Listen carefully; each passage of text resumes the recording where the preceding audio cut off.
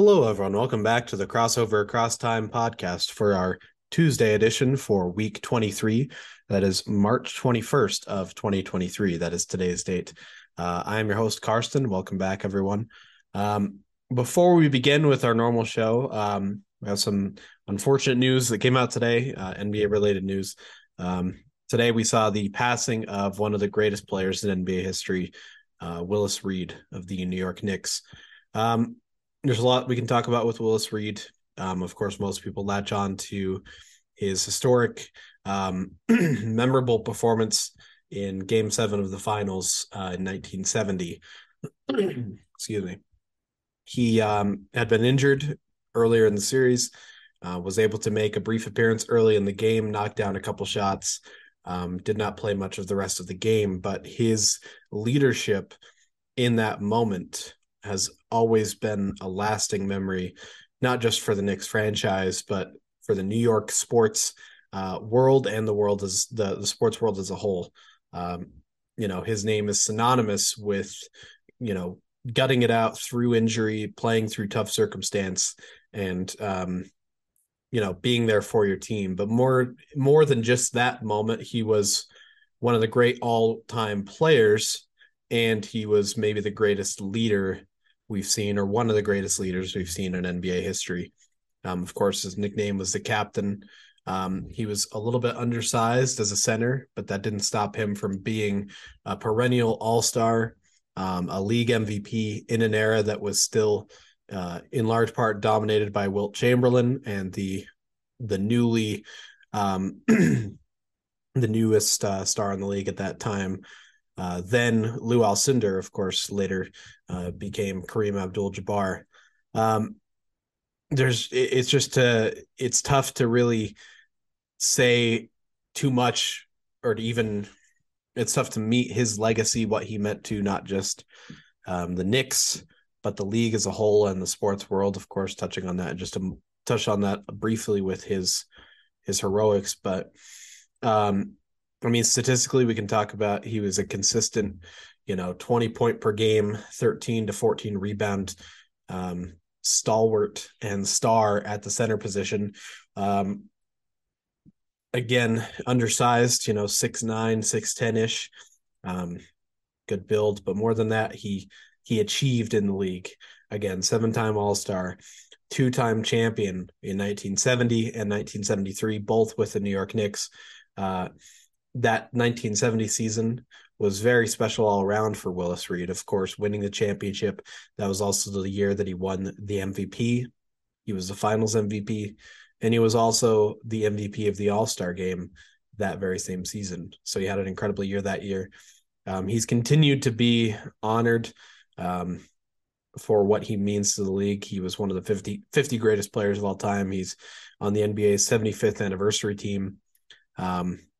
He contributed to the world as a whole in a number of ways after his playing career as well.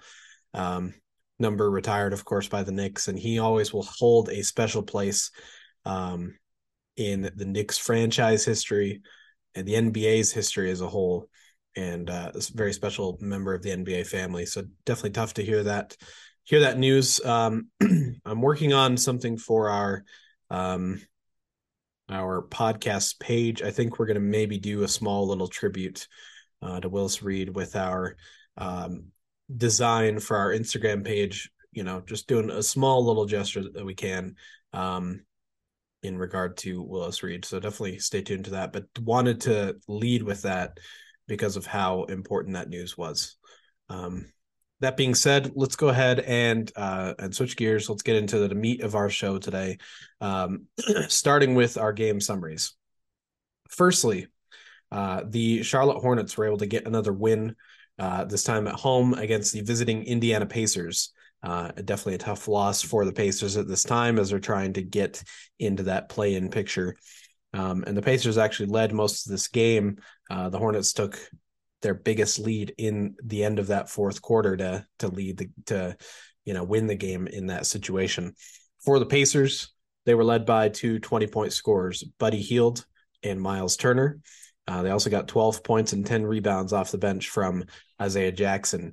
Meanwhile, for Charlotte, 28 points for Kelly Oubre Jr. He continues to have a very strong last few weeks of play. 23 points and 9 assists for Terry Rozier. 14 points, 17 rebounds for Nick Richards starting at center, and 22 points for Gordon Hayward as the Hornets get a very nice win against the Indiana Pacers. Next, the Chicago Bulls won a very exciting game and a very big game for their schedule. They won in Philadelphia against the 76ers, maybe the best team over the last few weeks in the NBA. And they win that game in double overtime, 109-102. Close game throughout, very exciting game. Overall, there were 14 lead changes, many of those coming in the fourth quarter and onward. In the fourth quarter, no one led, fourth quarter and both overtimes, no one led by more than 5 points. Very exciting game, but again, a very big win for Chicago in this one.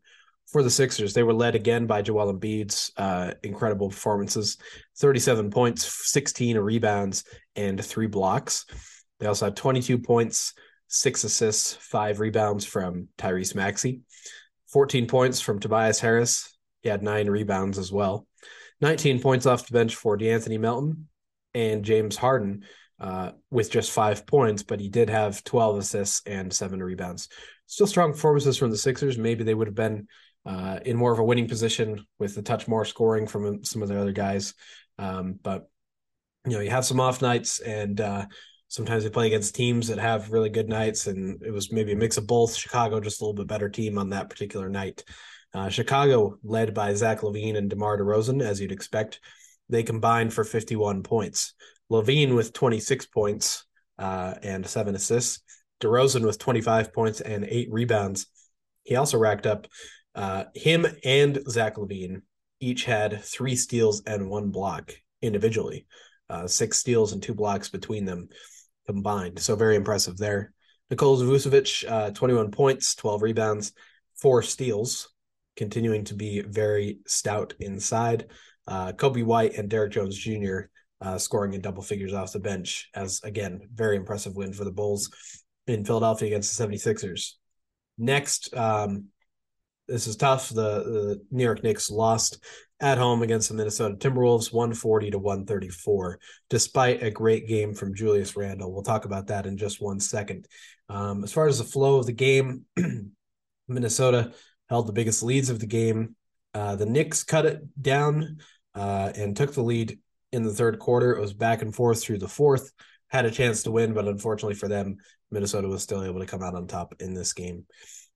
For the Knicks, we mentioned Julius Randle. He had a 57-point game, a career high, and the highest points scored by any New York Knick in the past 8 or 9 years. The last player to score 50 points for the Knicks since Carmelo Anthony. So it's been a wild, great game for him. Tough that they lost that game. He was supported by Jalen Brunson's 23 points and 10 assists, 13 points from RJ Barrett, 19 points off the bench for Emmanuel Quickley, and 10 points off the bench as well for Josh Hart. Meanwhile, for the Timberwolves, all 5 starters scored 10 or more points, being led by Taurean Prince's 35 points, Mike Conley, 24 points, 11 assists, 18 points, 4 rebounds for Jaden McDaniels, 16 points for Rudy Gobert, 10 points, 9 rebounds for Kyle Anderson. They also had a couple of 10-plus point per game guys 10-plus point games off the bench from Naz Reid, 12 points, and Jalen Noel, 14 points. So Timberwolves just a little bit better all around. Julius Randle still had a great game, tough for him to lose in that circumstance. Next, the Golden State Warriors were able to snap their, I believe it was more than 10-game losing streak in road games. They were able to win on the road in Houston against the Rockets, 121-108. Pretty close game for the most part. And then in the fourth quarter, the Warriors took a bigger lead and were able to seal the deal in that fourth quarter. For the Rockets, they were led by Terry Eason's 21 points, 12 rebounds. And they also got 20 points from Jalen Green, 17 points and 11 rebounds from Jabari Smith Jr., continuing to start at center. 17 points as well for Kevin Porter Jr. Kenyon Martin Jr. and Josh Christopher also in double-figure scoring. Meanwhile, for the Warriors, Stephen Curry and Klay Thompson hitting 5 3-pointers each. Steph Curry with 30 points, 7 rebounds, 5 assists. Klay Thompson with 29 points, 7 rebounds. We also got 11 points, 10 boards from Kevon Looney starting at center, 17 points off the bench from Jonathan Kuminga. And the Warriors get a very nice win on the road. Again, huge for their momentum to get a road victory at this time. Next, the Memphis Grizzlies won at home against the Dallas Mavericks in a rally in this one. They were down as much as 16 points, 16 in the end of the third quarter. They rallied back in the fourth quarter to win the game after it was close throughout the first half as a whole. For Dallas, Kyrie Irving again leading the way, 28 points, 12 points from Josh Green, 20 points each off the bench for Christian Wood and Jaden Hardy. Those are the 4 double-figure scorers. Meanwhile, for Memphis, Jaren Jackson Jr., 28 points led their scoring effort, 22 points off the bench, along with 14 rebounds for the sophomore standout Santi Aldama, 17 points for Desmond Bane, and 16 points for Tyus Jones. Also 10 points for Luke Kennard as they get that nice win against the Dallas Mavericks.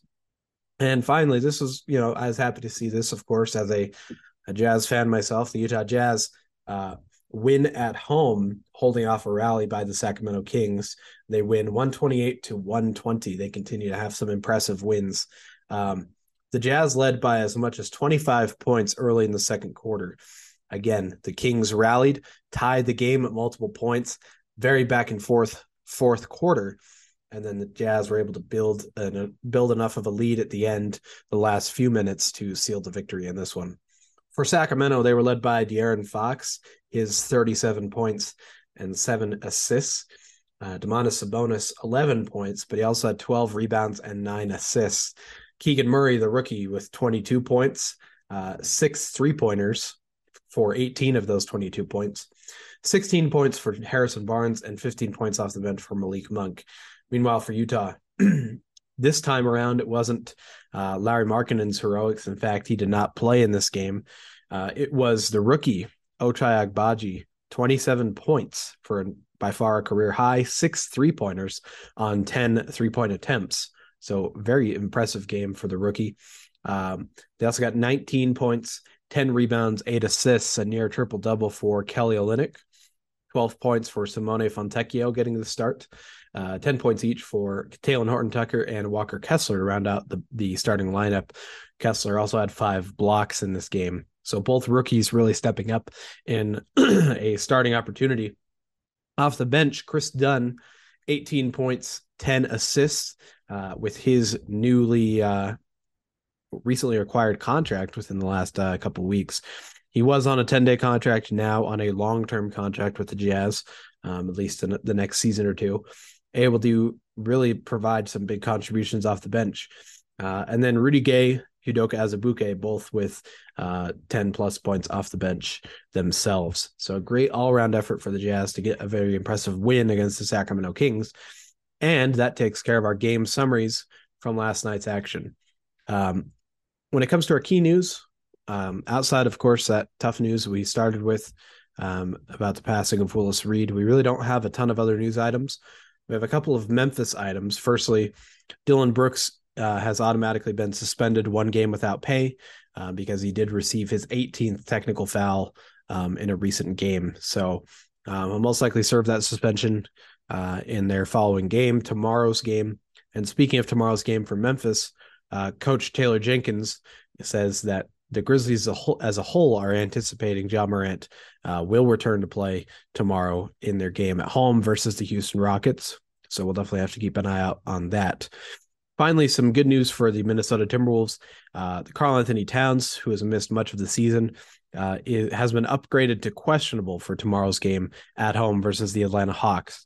Now, again, that's not a guarantee that he will play in that game, but it's a big step forward for a guy, again, who has, we haven't really had much of a timetable for his return. He's missed, several months. So for him to get back on the floor will be great for the Timberwolves. So that's our key news, really. And, I talked about us talking about the award chases today, like we normally do on a Tuesday. And simply put, was realizing there's not too much more that has changed compared to last week as far as, updated award chases. Wyatt and I discussed MVP race a little bit. I mentioned that Embiid would be my choice for an MVP at this point in the season. And it seems like that has been kind of an across the media shift where he's starting to get a little bit more emphasis and has quote unquote taken the lead. If you look at the NBA's MVP ladder that's done by a few different journalists, a lot of them are saying that Embiid has become the recent favorite to win the MVP. So that's been a change. Otherwise, Brook Lopez and Jaren Jackson Jr. are likely still your front runners for the Defensive Player of the Year. Paolo Banchero is still a standout as a rookie. Although, Walker Kessler's been solid. He wouldn't be really in that running. It would either be Banchero or either Jabari Smith or Jaden Ivey. But again, Banchero has still separated himself from the rest of the pack enough. It seems like he's kind of got that award locked down. There's still some healthy and interesting conversation that can be had around both Sixth Man of the Year as well as Most Improved Player. And as we get closer to the end of the season, we'll probably have a little bit more solid conversations around the award chases, especially with things like Sixth Man of the Year, because we will have more concrete, statistics and ideas of who qualifies for that award. Sixth Man of the Year depends on how many games you've actually started for your team. If you've started more than a certain amount, then you're not eligible for the Sixth Man award. So we'll have a little bit more clear idea who's actually eligible for that award a little bit later on as we get into these last few weeks. We've got less than 3 weeks to go. So we're coming up on that, but and then the Coach of the Year, Mike Brown is probably a pretty good pick at this point. There's maybe a couple of other names you could talk about, but he would be my pick if I had a vote in that say. But otherwise, again, there's not too much more to update you on the award chases. Just wanted to preface that a little bit, give some small updates, but we won't have a really long conversation about that because there hasn't been a big change. But I do have some plans for us to, with these last, couple of weeks, last couple of Tuesday shows, we'll have some more concrete discussions around the award chases.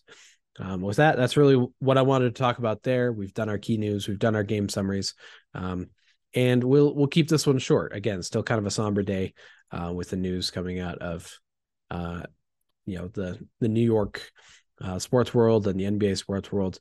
So we'll go ahead and get things wrapped up for you here. Firstly, our This Day in History fact. We're going a ways back. We're going to 1953, March 21st of 1953. Bob Cousy scored 50 points, and 25 of those came in overtime play as the Boston Celtics outlasted the Syracuse Nationals 111-105 in 4 overtimes. 4 overtime game to eliminate the Nationals in the Eastern Division semifinals. So this was a playoff moment. This is, a lot of storylines here. This is a huge moment in NBA history.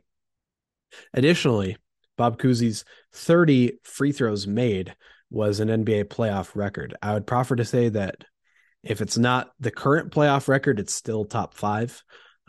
Making 30 free throws in a single game is incredible, regardless of era. And also 25 points in that overtime period. You think about it, if you play 4 overtimes, you're playing nearly 2 different games. In the first game, the regulation game, he scored 25, and then the overtime game, the second game, he scored 25 as well. So impressive numbers all around, and a very unique and interesting and important moment from an era we don't talk about as much in NBA history, but certainly one of the game's early great players in Bob Cousy.